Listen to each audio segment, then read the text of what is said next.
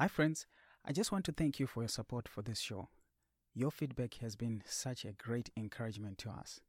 The way these stories are impacting your lives, it's such a huge happiness and joy in our hearts. And I just want to give you a quick heads up. Adventist World Radio will be here at Village Center Adventist Church on the 23rd of November. And they will be sharing stories they have never shared before because of their sensitivity. If you're in and around Bering Springs, Michigan, or if you're close by, please pay us a visit. It's going to be a wonderful and a tremendous blessing.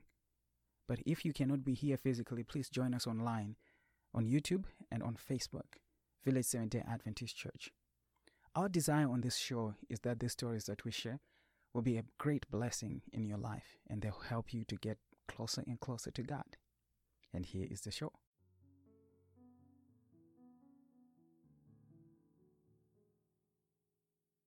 I was just writhing in pain, and I called the nurse. I said, please, you've got to give me pain medication. I can't tolerate the pain anymore. And she said, I'm sorry, I can't. You're already maxed out. You've got to wait 4 more hours before I can give you pain medication. Wow. Then she left, and I lay there. I just lay there and thought, this is it. This is the end. This is so easy. All I need to do is close my eyes and just relax. And I know that I will pass right now. That's it. I am Michael Sarona, and you're listening to Why I Am Here, a show that shares the incredible stories of our guests and how they can inspire you to have a closer walk with God.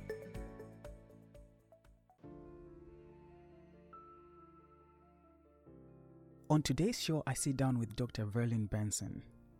Now, Dr. Benson has an incredible testimony. Dr. Benson was diagnosed with the deadliest liver cancer, of which he had 1% of survival. But God intervened in his life. God healed him completely. And he can do the same thing for you and give you the same hope. But today's show is part 2 of his story. If you haven't listened to part 1, I highly encourage you to go back and listen to part 1. Then you can listen to this show and enjoy it. And I believe that what God did in Dr. Benson's life, he can do it for you. And that's what began my journey of hope, to realize that I need something more than just a doctor's diagnosis. Mm-hmm. And I told my wife, we're going home to wait these 10 days now. I want to take the time to go to the church, and I want to be anointed. The Bible says when they're sick among you, let the elders anoint them for healing. So at this time, were you starting to accept it that you might die at any time? Or what was the reason you wanted the anointing? No, it wasn't because of whether I could die or live. It's that if I am facing death, I would like to renew my dedication to God. I would like to ask that God take my life, and whatever days or months I have left, may my life be dedicated to your service. And I want to dedicate my wife, because if this is truly the prognosis that I will be living less than a year, possibly only 2 or 3 months more, then I would like to dedicate my wife and my children to God, because I won't be there to take care of them. That was the motivation. And so we had an anointing service.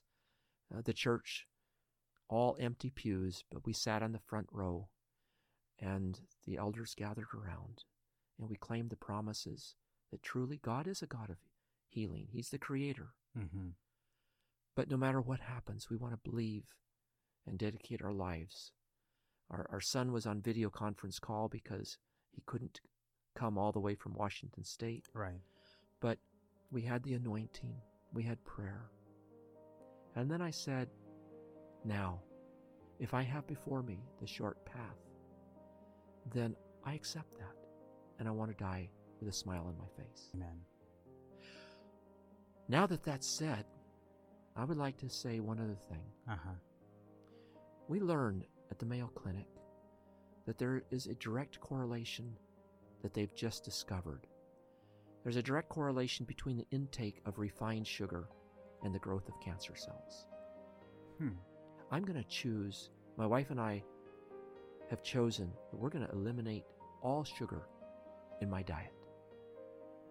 I'm going to do everything in my power to follow the 8 natural remedies, because when I really look at them, I'm not really putting my whole heart. I'm making a stab at it. Yeah, I kind of follow the 8 natural remedies. What are these 8 natural remedies? Just listing them. An acronym that helps you remember is New Start. A new start to your health. Right. So N, nutrition. E, exercise. W, water. That's for new. Start. S, sunlight. T, temperance. A, air. R, rest. And T, trust in divine help. New start. Wow, it sounds like a well-rounded approach to health. It's free. It's free. There's a recipe for health that is simple. You go on the internet and ask for the 8 natural remedies to health. They're there. If you don't remember them, go look them up. They're there, the 8 natural remedies. For me, that's the easy way to remember them. So I said, I will do everything that I can. And of course, nutrition in my case is a very, very big item, because the chemo is killing all of the cancer cells. It's also killing good cells. So your body has to rebuild all the good cells so you can even continue living. And so, yeah, I said, I'm going to do everything I can to live. I'm going to claim the promises that if God wants to heal me, He can. He's my creator, and we will go from there. And so we had another prayer, and we began a very intense lifestyle. My wife began coming up with some juices that said, I think you need to have these. And we did those about half hour, 45 minutes before my meals, so that I could get the juice to process through, and my stomach would be empty so I could eat a meal. Because once you start chemo, you have a hard enough time eating anyway. You don't want to eat. You don't have appetite at all. You don't have appetite. I can remember sitting there many times at breakfast time for an hour and a half, chewing, and it won't go down. So nutrition was a big part, but you can't have just a juicing diet only. You need the regular body functions that to be strengthens moving your body as well. Yeah, sure, that gives you energy. So still continued 3 meals a day, but with the extra juicing. One kind at breakfast, another kind at lunch, a kind of a smoothie with berries at night. Of course, when we went back to the Mayo Clinic, I wanted to talk with a nutritionalist there. Oh, you have a vegetarian diet? No, I can't help you. So they basically had no suggestions. Of course, my oncologist, no, you don't have to worry about things. We do very extensive testing. Every time you come, there's blood draws. We do a full analysis. And if you're down in areas, we build you back up synthetically or with vitamins or whatever. So just have a normal eating lifestyle, whatever you want. If you lose weight, get some fats back in your diet. My wife said, no, I don't think so. I think we need to do things very, very different. Right. And if you saw what we were doing before we made this change to what we're doing now, there's a very, very big difference. And we can talk about that at a different time. There probably needs to be a whole talk about nutrition. But, yes, I can see that. But we went back now for the start of the clinical trials. And before they even start doing the actual chemo, they hospitalize you to see if your body can endure the rigorous testing of this clinical trial. And so I was hospitalized in a special room We were curtained off from the rest of the hospital. Everyone had to wear special biohazard suits and all the toxic chemicals that were handled. Mm-hmm. And they brought in 3 cafeteria trays loaded with little test tube vials. I'm not talking about the little ones at McDonald's or Taco Bell. I'm talking about the big, large cafeteria trays. There were 3 trays stacked full of these vials. And they said, as we begin giving you chemo of different doses, we will, 30 minutes later, take a result to see what that did in your blood. So by the end of the next 24 hours, every one of those vials will be filled with your blood. I said, wow. I'm not even sure I have that much blood in me. This is like 3 trays full of them. 3 trays full of those vials. And they're just stacked one right next to another. So that was a rigorous 24 hours. Every 30 minutes, they were coming in and doing blood draws. I know I slept through some of them because they'd put a port in, and they were able to do the blood draws some of the time without me knowing it. But they put what's called a port in my shoulder, and they put it under the skin. Mm-hmm. And from that port, there's a tube that goes up into my neck and then down the vein or artery into my heart. And the tube stops just about half an inch from the valve. And those chemicals are immediately mixed with a vast amount of blood because they're very toxic chemicals. If you just injected them in the vein of your arm, they will eat your veins up. Yes, I got through the testing, and then we started the actual chemo. The chemo is a 6-hour ordeal. They bring in an armload of 8 bags.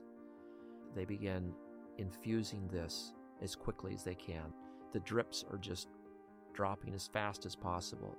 And 8 large bags, I can assure you, you make frequent trips back and forth to the restroom because of all the fluids that are going through. When one of the bags begins, my heart muscle seized each time it beat. Another one, that goes for an hour. Then another bag, it went for an hour. It made me dry cough. Nothing to cough up. I just cough. And by the end of the 6 hours, most of the other patients vomited a lot. God blessed, I did not. You didn't? I never did. That's one thing. I think I can count on my hands the number of, on one hand, the number of times I've vomited in my life. I've never vomited much. I've been very, very sick and passed out. Whereas if I could have vomited, it would have been better. You could have brought out whatever. I could have brought out what was ailing me. But so fortunately, I did not vomit. But by the end of that 6 hours, I was so sick, there was no way I could eat. I finally learned to eat about halfway through the process. The process of the chemo. And I could get food down because I was needing to put on weight. I'd lost so much weight that I needed to gain weight. I couldn't afford to miss meals. So that became the pattern. Every 2 weeks, I had another ordeal. As I walked out, the doctor said, "Now be sure and stay out of the sunlight. You can't have sun. This is going to be a long endurance, but the chemo affects your tissues. When you go out to the sun, you find that your skin is extremely sensitive to sunlight." And that's true. As I went outside, my eyes, it's like you had your eyes tested and the eyes were dilated. Right. Oh, the sun is too bright. It hurts my eyes. I need something darker. And then when the sun touched my hands, the backs of my hands and my forehead, that sun hurts. This hurts really bad. I need to get out of the sun. He's right. Wow. But then my wife later said, "Now wait a minute. That's really only affecting you the first day or two. You need to get back out in the sunlight because sunlight is one of those 8 natural remedies." Yeah, those 8 natural remedies that help. They help. And how is your blood going to pick up the vitamin D?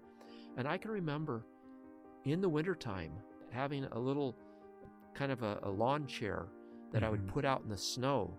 And I would go out in the snow for about 20 minutes and try to take off as much as I could to soak up those sun rays. Right. Anita, bless her heart, she was a jewel. She began working to prepare this nutrition. She said, I want to eliminate all the starchy foods, white potatoes, pasta, it's gone. Because I need to give you only the things that will build back your blood cells. Right. So she would analyze, oh, your blood is down in this area now. Now it's down here. I need to give you something and find something to build you up. So, she can talk about beans and lentils, getting the protein and the green leafy vegetables, the collards, the kale, the Brussels sprouts, the broccoli, the spinach, lightly steamed. My diet became very, very carefully orchestrated to give healing. One day, my appointment with the doctor was the last appointment of the day. Right. And he came in and he said, sometimes I wonder why I chose this profession. The work of an oncologist is sometimes very, very discouraging. Today, I've had to give every single patient bad news. I'm sorry. Despite all the chemo, the cancer is still growing. I'm sorry, the side effects are getting so bad, we're going to have to stop the chemo. I'm sorry. In the best of cases, chemo is not always effective in all the different cancers. Right. In the best of cases, it's about 40% effective. Wow. So there's a lot of time I spend giving news. People bad news. But you're the last patient, and you're a good patient to end on. I've got good news for you. Really? Your tumor has actually shrunk. Every time we do a CT scan, we have precise measurements, and the tumor is actually shrinking in size. So he said, whatever you're doing, keep doing. How did you feel when you had this? I was so encouraged. And I said, all those juices, the original ones, the early ones, did not taste good. But bless her heart, my wife worked so hard to put together combinations that would still build the blood where I needed it, but that would taste good. The one that became pretty much the standard that we used, the final endurance of my chemo journey. That is a juice that I gave it to you right now and said, you need to drink this. I'm going to blindfold you because you may not like drinking a green-colored juice, but you tell me what it tastes like. And I guarantee you'll say, well, that doesn't taste bad. I wouldn't complain about having this every morning. And no, it doesn't. She found combinations that were delicious. There was still one. That didn't taste good. Yeah, 4 to 5 cloves of garlic, the juice from 1 whole lemon, some other items in that, but it's only 8 ounces of liquid. But with such a heavy content of garlic in there, you go, wow, that's... Garlic and lemon, what a combination. Yeah, there was some olive oil and there was some other things. But right. Yeah, so some of those don't always taste good, but the main juice was wonderful. So you got this news that it's actually shrinking. Yeah, so keep it up. I can do this. It was not always a pleasant journey. We finally got into a routine. Anita always had to work early, and I needed rest. I was sleeping most of the time 10 hours at night, and I was not waking up in the night more than once or twice during the night, and that was it. And I would take naps during the daytime, typically a nap mid-morning or late morning, and then another one mid-afternoon, and then sleeping 10 hours at night. I mean, truly, the chemo was having its devastating effect on my body, and I was really struggling. Then, the depression. That's something nobody prepared me for. Nobody talked about depression. Never, ever. And I would get up. Anita had taught me how to do the juicing now. It's the good tasting juice by now. Right. It takes a while by the time you wash all the vegetables, by the time you juice them, then you wash the container and all of its parts, then you cook breakfast. You drink the juice as soon as you juice it. And then the clock starts clicking because you want a half hour to 45 minutes to go before you start breakfast. By that time, I'm sitting down eating my breakfast, and I finally finish the breakfast. It may take half an hour to get it all down because the food doesn't go down very well. Right. It may take an hour and a half. It depends on the morning. The chemo just constantly messed you up. What tasted good for food one day was repulsive the next. And so food was always a challenge because I still had to eat the oatmeal or the cooked cereal, the very nutritious foods in the morning, whether I liked them or not. But by that time, everything is washed. I washed the dishes. There's only me, so I did it by hand. But now I'm exhausted. I had gotten up early in the morning, took a hot and cold shower, and so that stimulates the blood, that contrast shower. And but now I've been up for an hour and a half, 2 hours, 2.5, depending on how long my breakfast took. I'm not feeling good. And so I go and I sit in the easy chair. I put my feet up. Oh, that's so much better. And now I don't want any noise. I don't want to hear anything. No radio, no television, no dog barking. I don't want the sound. But as the minutes go by, minute by minute, I drop down lower and lower. And after another hour and a half, I don't feel good. I need to go lay down. And I go into the bedroom and I lie down. And then after another... And you'd feel better when you lie down? Oh yes, sure. But only for the first few minutes. And then I began not feeling good. But now where do you go? Now I don't feel good, and I really don't feel good. Now where do you go? There is no other place to go. And then it's like a fog that just comes into that room that you cannot penetrate and you can't push it away. But this depression about it's not worth it. This is just too much to bear. This depression that just suddenly changes your values, and it just, this is terrible. Right. One day my wife came home. Let me tell you, I admire my wife so much. Praise the Lord. This experience she struggled with. I did. And we kept saying, why? Why? Not understanding. Except then the tables began to turn a little bit. When we saw that the health message of those 8 natural remedies, that courageous trying to say, you know what, there is hope, it made a difference. That makes a huge difference. And we both said one day, you know, if one person came to know Jesus because of this battle would be worth the struggle we're going through. Amen. That was another point that picked us up. Yeah, that brings a lot of hope. But if we're not focusing on that, let me tell you, this depression gets to you. And I don't understand why Anita never communicated that to me.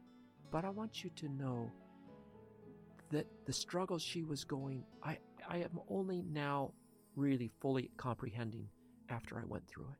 Because she would go to work, and the doctors that she worked with, surgeons, said, how's your husband doing? Anita, you know he's not going to make it. You know, we've worked on those surgeries here. They never make it. And that cancer has the worst comeback of all cancers. If it gets to surgery and it's removed, it'll come back within 2 or 3 months. And when it comes back, there is no one that will ever stop it. Wow. Can you imagine her going to work and hearing that? Facing discouragement. Facing that. From professionals. From professionals. People who you think they're going to encourage you in this situation. Yeah. Yeah, that must have been tough. So now she's got to stop at the store. She's got to buy all these fruits and vegetables, things that she's studied. And then she comes home, and she comes into the room. How you doing, honey? You're looking good. You can do this. Wow. You're doing great. No, I looked worse. I looked worse. But not as bad as some of the patients she's working with. You know, there are comparatives. And she kept trying to say, I've seen worse than this. You're looking good. You're looking better. By comparing with other patients that are dying. And one by one, those in my clinical trial began dying. And here she's faced with, I don't want my husband to be one of them. And so the months went by, and one day, Anita couldn't always go. She went with me as much as possible, but I always had to take somebody to go with me because after the chemo, we had to stay one more night to make sure that there was no severe reaction. And then the next day, we could travel home. Depending on the weather, it was typically an 8-hour trip, but it could be longer if the weather's bad. And so this particular time, I had another friend with me. We got to the hotel, we checked in, did the blood test, did the CT scan, met with the doctor, and the doctor said, I'm sorry, your blood count is way too low. We cannot administer any chemo to you this time. You're going to have to go back home, and you're going to have to wait for 2 weeks, and then come. That happened, and we made a plan that from that point on, we will do a local blood test so the doctor would know whether or not I should make the long trip to come to the Mayo Clinic. And so the blood test was issued 4 days early. Months went by, and then I got a second phone call. The doctor said, I'm sorry, your blood count is too low. Don't even make the trip. You can't come. He said, I have some more bad news. The blood count is low, but this is the second time. So because it's the second time, you have been kicked out of the clinical trial. Wow. This means that there's no hope medically. Yeah. Because this is where you've been getting treatment and help all this time. And it was giving you that sense that I'm getting help and the chances of making it. So if they eliminate the clinical trial drug, the Bay drug they called it, if they eliminate that, then we already have evidence that the other is not going to help. It has never helped in any of the cases they've tried it. So, well, you'll just have to go back to your local hospital and continue with just the standard chemo drugs. I said, well, that doesn't leave me much hope. And I want hope. I want to have hope that there's a chance of survival. Right. I have another idea. Why don't we go ahead and take the blood test at the prescribed time? Oh, because this was earlier. Yes, it was 4 days earlier. Okay. And he said, that's a nice thought, but it's not going to happen because this is the reality.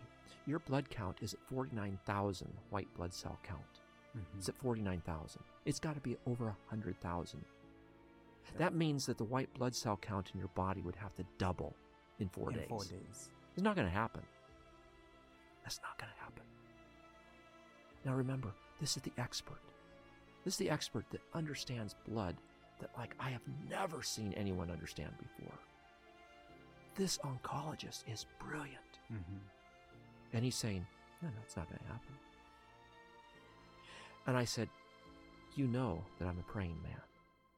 And I'm going to pray that God will create a miracle.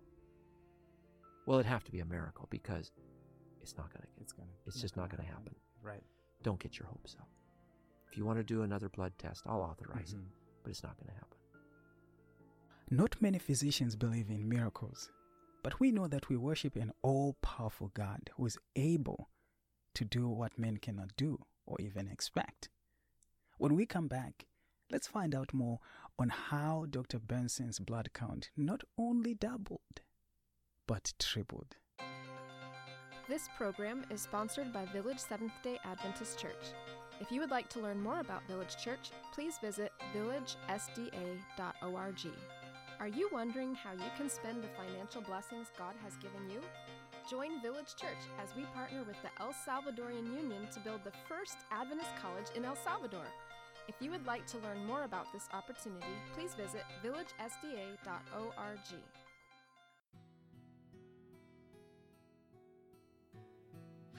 So I did the blood test 4 days later. And the next day, I got a phone call. From him? How soon can you get to the Mayo Clinic? Really? What had happened?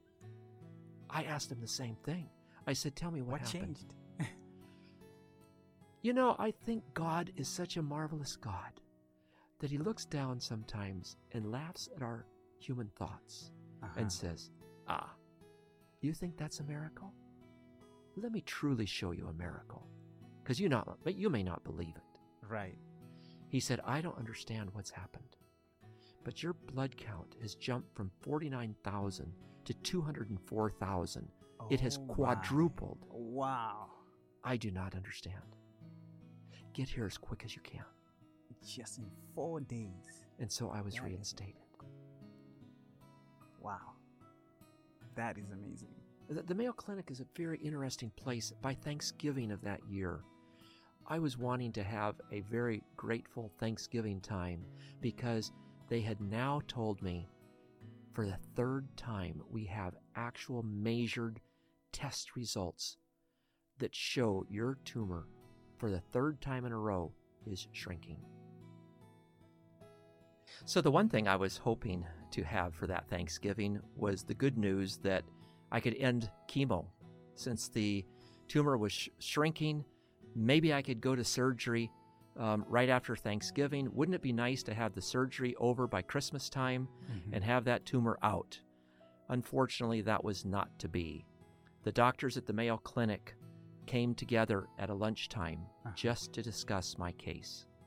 And they come together as a large group, and they look at all the evidence, they look at all the factors, doctors from various perspectives, and they discuss my case and make a decision. And they decided that no, I needed to continue with the chemo and go through January before I could, or at least mid-January, before I could end the chemo. So that was a little disappointment. By then, I was at least grateful to end the year knowing that I was still alive. Amen. And many of the others in the study were no longer living. When we returned in January, my wife was with me on that trip. And as we went in for the appointment, the doctor looked and said, "You really are here. You're still alive. I did not expect you to be here." Wow. So even the doctors at the Mayo Clinic did not expect me to survive the Christmas season. The Christmas season, there is so much fats, so much sweets, so many things that are tempting. A lot of patients don't return after the holidays. That's just a known fact. February 7 became the surgery date, and that surgery date was a very special date to plan for. We needed to arrange for a house to live in or a hotel to be at, and I wanted to have a place that we could stay after surgery. 3 days after surgery, the hospital releases you. Well, where do you go? We can't go all the way back to Michigan. It's too far in case there's more complications, at least for a while. So we looked around for a house. And I can remember in the very, very first stages when we were there for the laparoscopic surgery, when we were first there at the Mayo Clinic, we had to spend the weekend there.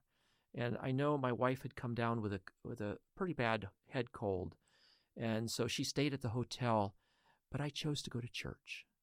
You know, the Bible says, "Forsake not the assembling of yourself together." Yes. And I said, I just want to be in church. I just want to go there.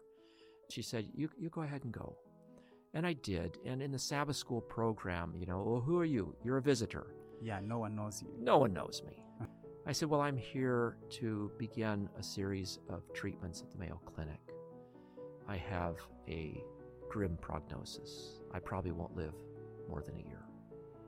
That's the prognosis, less than a 1% chance of survival. So, it's a sad time, but I wanted to be here in church. And one of the ladies said, here, move forward into our row. We've got a little circle here. Come and join us.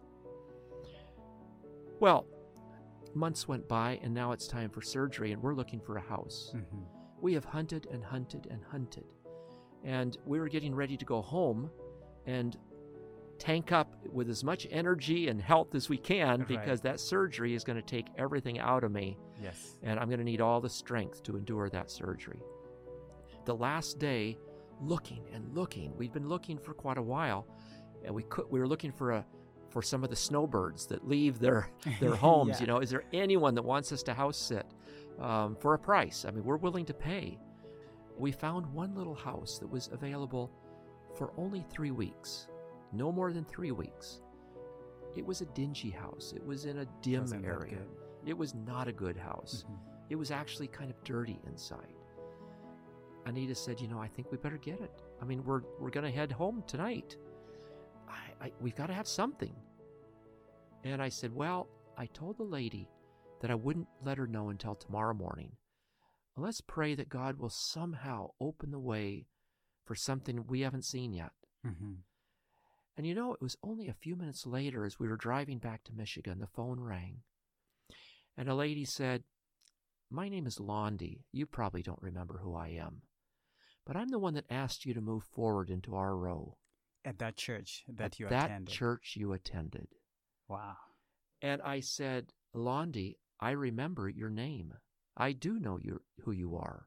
I remembered you because of your kindness. Amen. She said, well, I understand you need a house to stay. And my boyfriend is a doctor at the Mayo Clinic. And he and his wife had always determined that they would help those in medical need. His wife passed away of cancer 3 years ago. He learned that you have cancer, and he is going to move out of his house, and you and your family can occupy his house. Wow. For as long as you need. That is amazing. Had I not ever attended that church, mm-hmm. we would not have had this beautiful home with a sunroom that was ideal for my healing, for us to stay in. And we were there a full month. I was in and out of the hospital numerous times after surgery mm-hmm. because of severe complications. Right. And had I gone home after 3 weeks, it would have been a disaster. The Lord is so good. Amen. If we put him first, right, it's not us that ought to be, it's your story. No, this is the story of God and how he is preparing things that we don't even know about mm-hmm. for our good. So the surgery was scheduled on February 7, 2014. And I was excited when I learned of the date. I'd never thought of a surgery date, but this was going to be Friday morning. I don't know, is that a good... And then it hit me. It's the perfect day. Who knows when surgery is going to be over, but it'll be over sometime by Friday afternoon. I'll get to say hi to the family. And then it's sunset, and it's time for the rest of the Sabbath. How much better healing could there be than resting on the Sabbath and having the true healing? I was so excited. People say, were you nervous to go to surgery? Were you scared? Not a bit.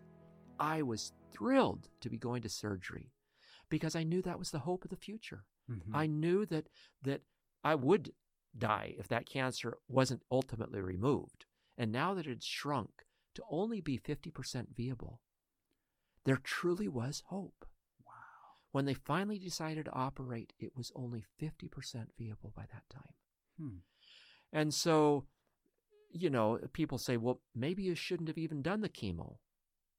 I say, maybe the Lord put us in touch with that oncologist to be a witness to him. Yes. Because in the end, the last time we visited with him, we gave him a present. And he laughed and he said, so I can tell it's a book. What do? You give books to all your doctors that have treated you? And I said, no. This is a book especially for you. Praise the Lord. It was the book Ministry of Healing. Wow, my favorite book. And I pray that he, as a physician, a very sincere physician, will find the true master healer. Amen. Amen.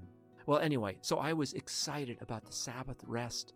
And they said the surgery would be about 2, maybe a little less than 2, a little bit more than 2. But they expected around 2 hours. And so our family was up. Everyone was ready to go at 4 a.m. and I was checked in by 5:30. And I went into this room. There was over 50 people all being prepared for different kinds of surgeries. I was so impressed with the high technology they have. And after they inserted the spinal, asking me to count, I don't remember anything. But my family then began their vigil. And as the hours clicked by, the surgeon was very good to keep communicating. Send a message out to Anita. She's a surgical nurse. She knows what it's like in here. Keep her informed. But the hours began ticking by. 2, 3, 4, 5, 6, 7. 7 hours. How long was it supposed to be at first? 2. 2 hours. Around 2 hours. It took 7.5 hours. When they got in there, they found that all of the ducts from the liver that goes down to the digestive system, they're gone. They're destroyed by the cancer. And so they had to do some additional, very careful microsurgery to create new ducts and to connect everything. They removed 2/3 of my liver. They removed 14 lymph nodes, the caudate lobe, the gallbladder, a massive surgery. That is a massive surgery. But I have on my abdomen, when I look in the mirror, I have a great big capital L. That every time I look at it, I think, the Lord loves you. Amen. From that scar. From that scar. A great big. It's about between 9 and 10 inches in total. And I just remember, who am I? That the God of the universe would care about me and all of these little tiny things that added up to that time. That would care about me. Who am I? So it's not poor me. Why did this happen to me? How privileged I am that God cares about me to that extent. Right. So was the surgery successful after 7 hours? Well, being a surgical nurse, my wife was worried about the next part because typically a person comes out of surgery and they give some reversal drugs that bring you awake immediately. Right. So within half an hour, certainly by an hour, you're awake and you can talk to your family, and then everyone can go home and rest because I'm going to be awake a little bit, but I'm going to be sleepy and sleep some more too. But the hours once again began ticking by. 2, 3, 4, 5. Finally, my wife, because they were not getting any communication, finally she said, all right, I've had it. I need to know. I need someone inside of that recovery room to communicate with me.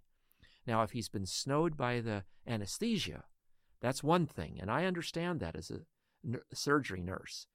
But if there's something that you're not telling me, woe unto you, you better tell me the truth. That's right. No, it's okay. There's nothing wrong. He's fine. But we've just snowed him with the anesthesia. It was over 6 hours. Now, I'm totally oblivious to everything. Yeah, you don't know what's happening. And suddenly, my eyes open up, and I am absolutely wide awake, clear mind. It's as if I hadn't been asleep at all. It's just instantly, I'm awake. And I instinctively looked out the window, expecting there to be dark, daytime. Daytime, yeah. Because I expected it to be Friday afternoon, and it is pitch dark. And I thought, how can that be? It's supposed to be daytime. And I look at the clock. I found a clock, and it's 10:30 at night. 10:30 at night. When I woke up. So all day I'd been totally gone from this. And I heard, then my ears picked up, and I heard a commotion, and the nurses were saying, "Hey, sorry to call in an extra shift, but we got to go home. We were ready to go home hours ago, but this guy won't wake up." So we had to call in an extra shift.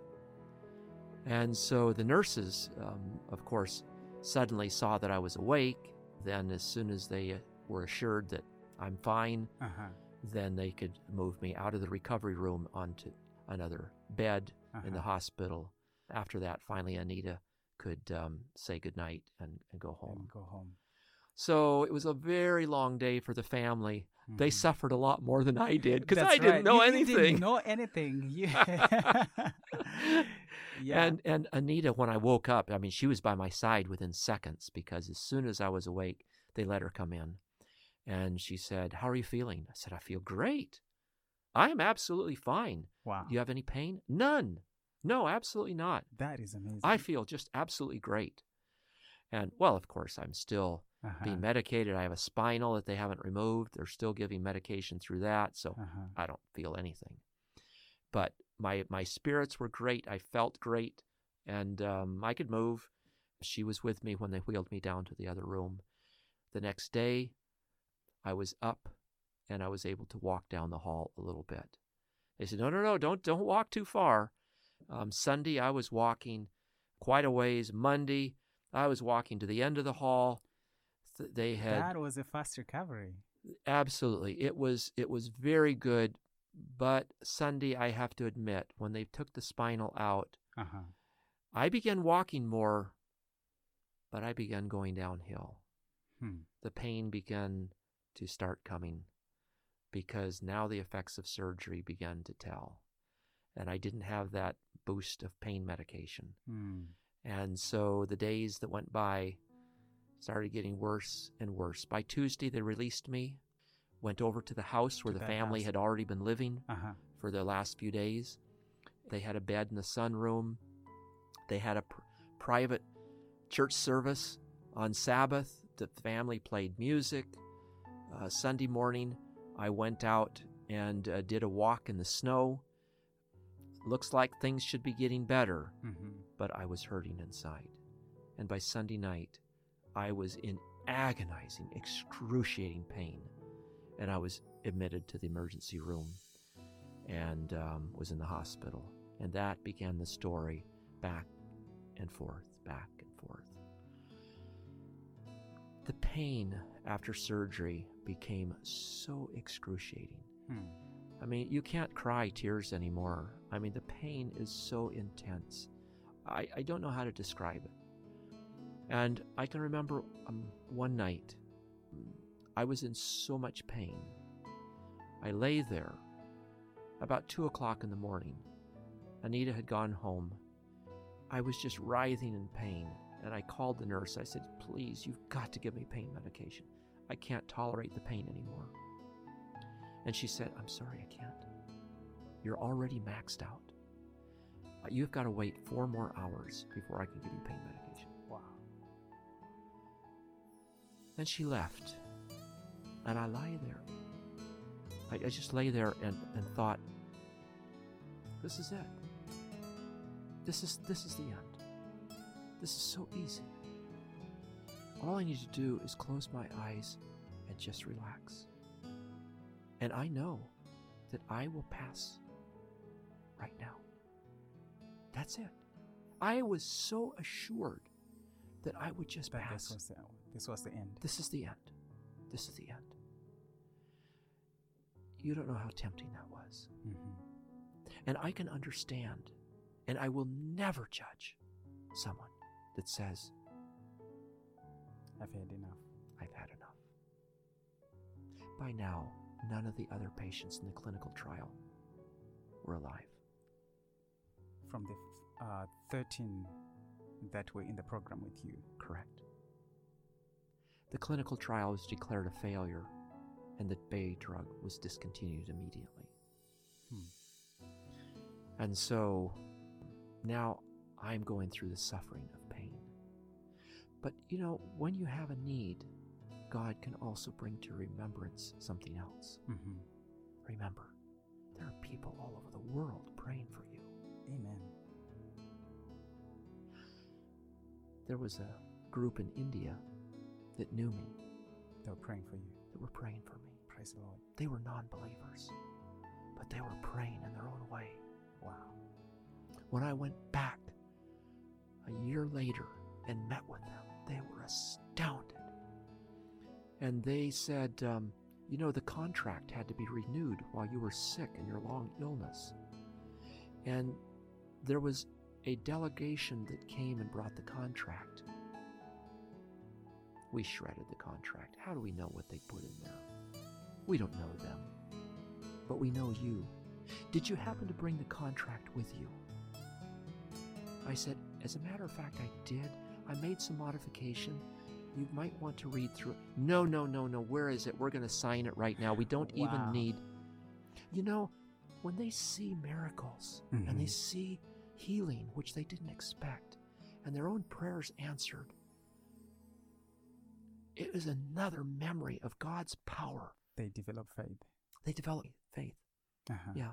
So that night, in my heart, I just said, no, I am not going to give in. I'm not going to throw in the towel and say, I quit. I will persevere on. It's amazing how your body works. That determined spirit was all it took. About 20 minutes later, I fell into the most peaceful sleep, and I slept for 6 hours straight. When the nurse saw I was awake, she came in and said, why didn't you alert me? I could have given you a pain medication a couple of hours ago. I said, I don't need it. I don't have any pain right now. There was another time I was at the house. Mm-hmm. By now, I was running a fever. There was so much ice and snow. This is the worst winter in 50 years. There's 4 inches of ice on the roads of downtown Rochester. When there's that much ice, there becomes potholes, deep potholes. And so as you drive the vehicle, it drops down in these potholes. And every time I was taken back and forth, even though we were only 4 miles from the hospital, my pain just intensified. And I just that night said, Anita, I can't go to the hospital. The pain is already so intense. If I get shaken by the road anymore, you feel every I can't endure it. No. I'd rather die tonight than to go through that. It's just too intense. And the doctor said, if you don't bring him in tonight, I don't think he's going to make it through the night. In the middle of the night, Anita was woken up and just had this strong impression, give him more hot and cold foot baths. And she gave 2 hot and cold foot baths. And that breaks the fever. It makes the blood rush through the body. It stimulates the body. And I was able to sleep. So that very next morning, the doctor called and he asked, did he make it through the night? The doctor wasn't sure I was even going to survive the night. And my wife said, yeah, he's doing well. He's not in any pain this morning. He's feeling quite good, in fact. The doctor said, what did you do? She said, I gave him a hot and cold foot bath. I guess he was shocked. He was shocked. He expected you to pass away the previous night. I need to see him. Bring him into the office. And he didn't even have a actual room to see me at. We had to improvise and use a patient room to quick check me out because he just could not believe, and he wanted to take me as quickly as possible in to see me. He marveled. That was just another example of God's marvelous intervention with simple means and such good memories. God is good. Amen. A lot of healing doesn't take expensive things. They're the simple things, caring. My wife was such a wonderful person to care for me with such diligence. Praise the Lord. My secretary, my executive assistant, after I had recovered, one day came to me and said, I have a joke I want to tell you, and I think you'll understand what I have to say. I'd like to tell the story she told, but it's not as a joke, because I've seen it real. I've seen it in reality. She said a man went to the doctor, and this doctor had diagnosed him with a terminal illness. And the doctor noted this at this particular visit, "Oh, I see you brought your wife with you. So I'd like you to just go back out in the waiting room. I'd just like to talk with your wife privately about your health." Sure. There's not much I need to hear about that. Right. So he went out, and the doctor began saying to his wife, "You know, his illness wouldn't have to be quite so bad. You know, he actually could survive from this. It wouldn't necessarily have to be terminal. But there would have to be some dramatic changes made." "Oh, what's that?" she said. "Well, take, for example, breakfast. If you had some really good, wholesome cooked grains to feed him for breakfast, and some whole wheat toast, and some fruit, and maybe some orange juice, some nuts, some things that were very helpful and nourishing." Right. "What are you talking about?" she said. "Isn't coffee and donuts enough?" "Well, no, we're talking about some serious nutrition, some things that would really help him recover, that could help him live to an old age. Maybe he would pass away of old age, and this illness wouldn't really even affect him. And, for lunch, some lightly steamed leafy vegetables, some greens. Right. You need those vitamins and minerals. Don't tell me you're going to tell me I have to do a big lunch for him. I mean, what about a hamburger and a milkshake? I mean, that's all he gets. That should be enough." Well, you can see how the conversation continued. Yes. And she finally joined her husband. "My," he said, "you were in there a very long time. What did the doctor say?" He really didn't say much. He said, "You're not going to live very long." Oh, no. You see, I've noticed that a lot of times we think of someone of getting well, and we think, well, it's their problem. But in reality, think about the caregiver. Yes, the support. My wife was the jewel of caregivers. Praise the Lord. She put that time and energy. Amen. Amen. Thank you for listening thus far.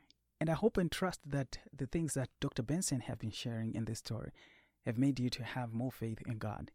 And because of the depth and the more detail that are in his story, we have decided to give you part 3 and not miss anything. So look out. Next week, we'll feature part 3 of his story, and that will be the final episode. And you get to see and know and hear how God completely healed him from this deadly liver cancer. This is Michael Xarawana, and you have been listening to Why I Am Here. For more episodes, please visit villagesda.org. We would like to thank Pastor Ron Kelly and his pastoral staff for making this show a reality. We would also like to thank Village Seventh-day Adventist Church in Berrien Springs, Michigan, for their support and sponsoring this show. If you would like your story to be featured on this show, please visit villagesda.org. If you have enjoyed this show, please remember to subscribe, review, and share with your friends. You can also listen to this show on your favorite podcast platform. Find us on Facebook, Twitter, and Instagram.